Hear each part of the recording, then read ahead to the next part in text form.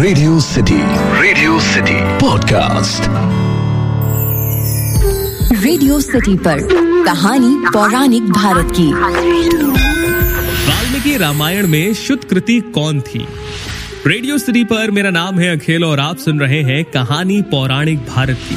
ये एक ऐसा पॉडकास्ट है जहां मैं आपके लिए रामायण, महाभारत, पुराण, लोकगीत, लोक कथाओं से कुछ ऐसी कहानियां लेकर आता हूं जिनके बारे में ज्यादातर लोग नहीं जानते।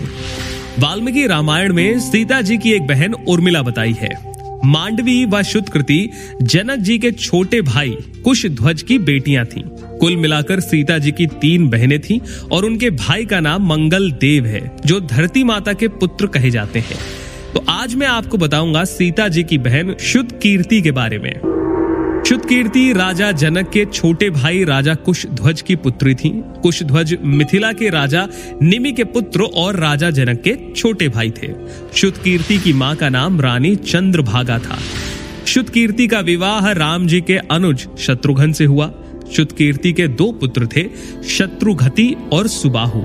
शत्रुघ्न, जैसा कि आप जानते ही हैं, राजा दशरथ के 4थे पुत्र थे और उनकी मां का नाम सुमित्रा था। कहते हैं एक बार शुद्ध कीर्ति रात को छत पर टहल रही थी।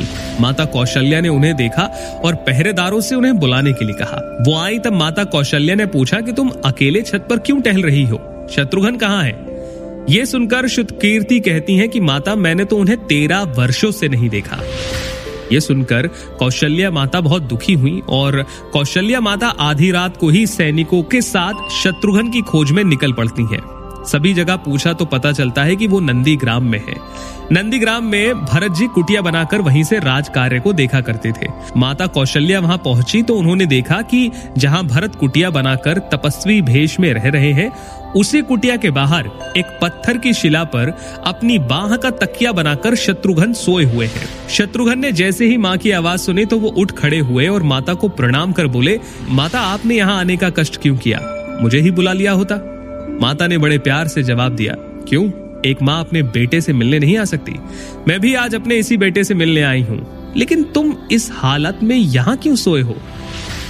शत्रुघ्न जी का गला बोलते बोलते रुंध गया। वो बोले, माँ, बड़े भैया राम पिता की आज्ञा से वन में चले गए, भैया लक्ष्मण उनके साथ चले गए, भैया भरत नंदीग्राम में कुटिया बनाकर मुनि वेश धारण कर रहे हैं। क्या ये राजपाट मेरे लिए ही है? माता कौशल्या के पास इसका कोई जवाब नहीं था। शत्रुघ्न राजसी भेष में रहकर वहां से राज काज का काम जरूर देखते थे, लेकिन उन्होंने अपनी पत्नी शुद्ध कीर्ति से दूरी बना ली थी और राजमहल की भोग विलासिता का भी त्याग कर दिया था। राम जी के वापस अयोध्या पहुंचने पर शत्रुघ्न जी को मथुरा का राजा बनाकर शुद्ध कीर्ति के साथ वहां रहने की उन्हें आज्ञा दी जाती है। तो ये कहानी थी वाल्मीकि रामायण की शुद्ध कीर्ति की। आपको ये कहानी कैसी लगी मुझे जरूर बताइए। ईमेल लिखिए podcast@myradiocity.com पर या फिर इंस्टाग्राम पर बताइए @RJ अखिल के नाम से हूं मैं। फिलहाल के लिए इतना ही। आप लोग सुनते रहिए रेडियो सिटी, रग रग में दौड़े सिटी। रेडियो सिटी पर कहानी पौराणिक भारत की।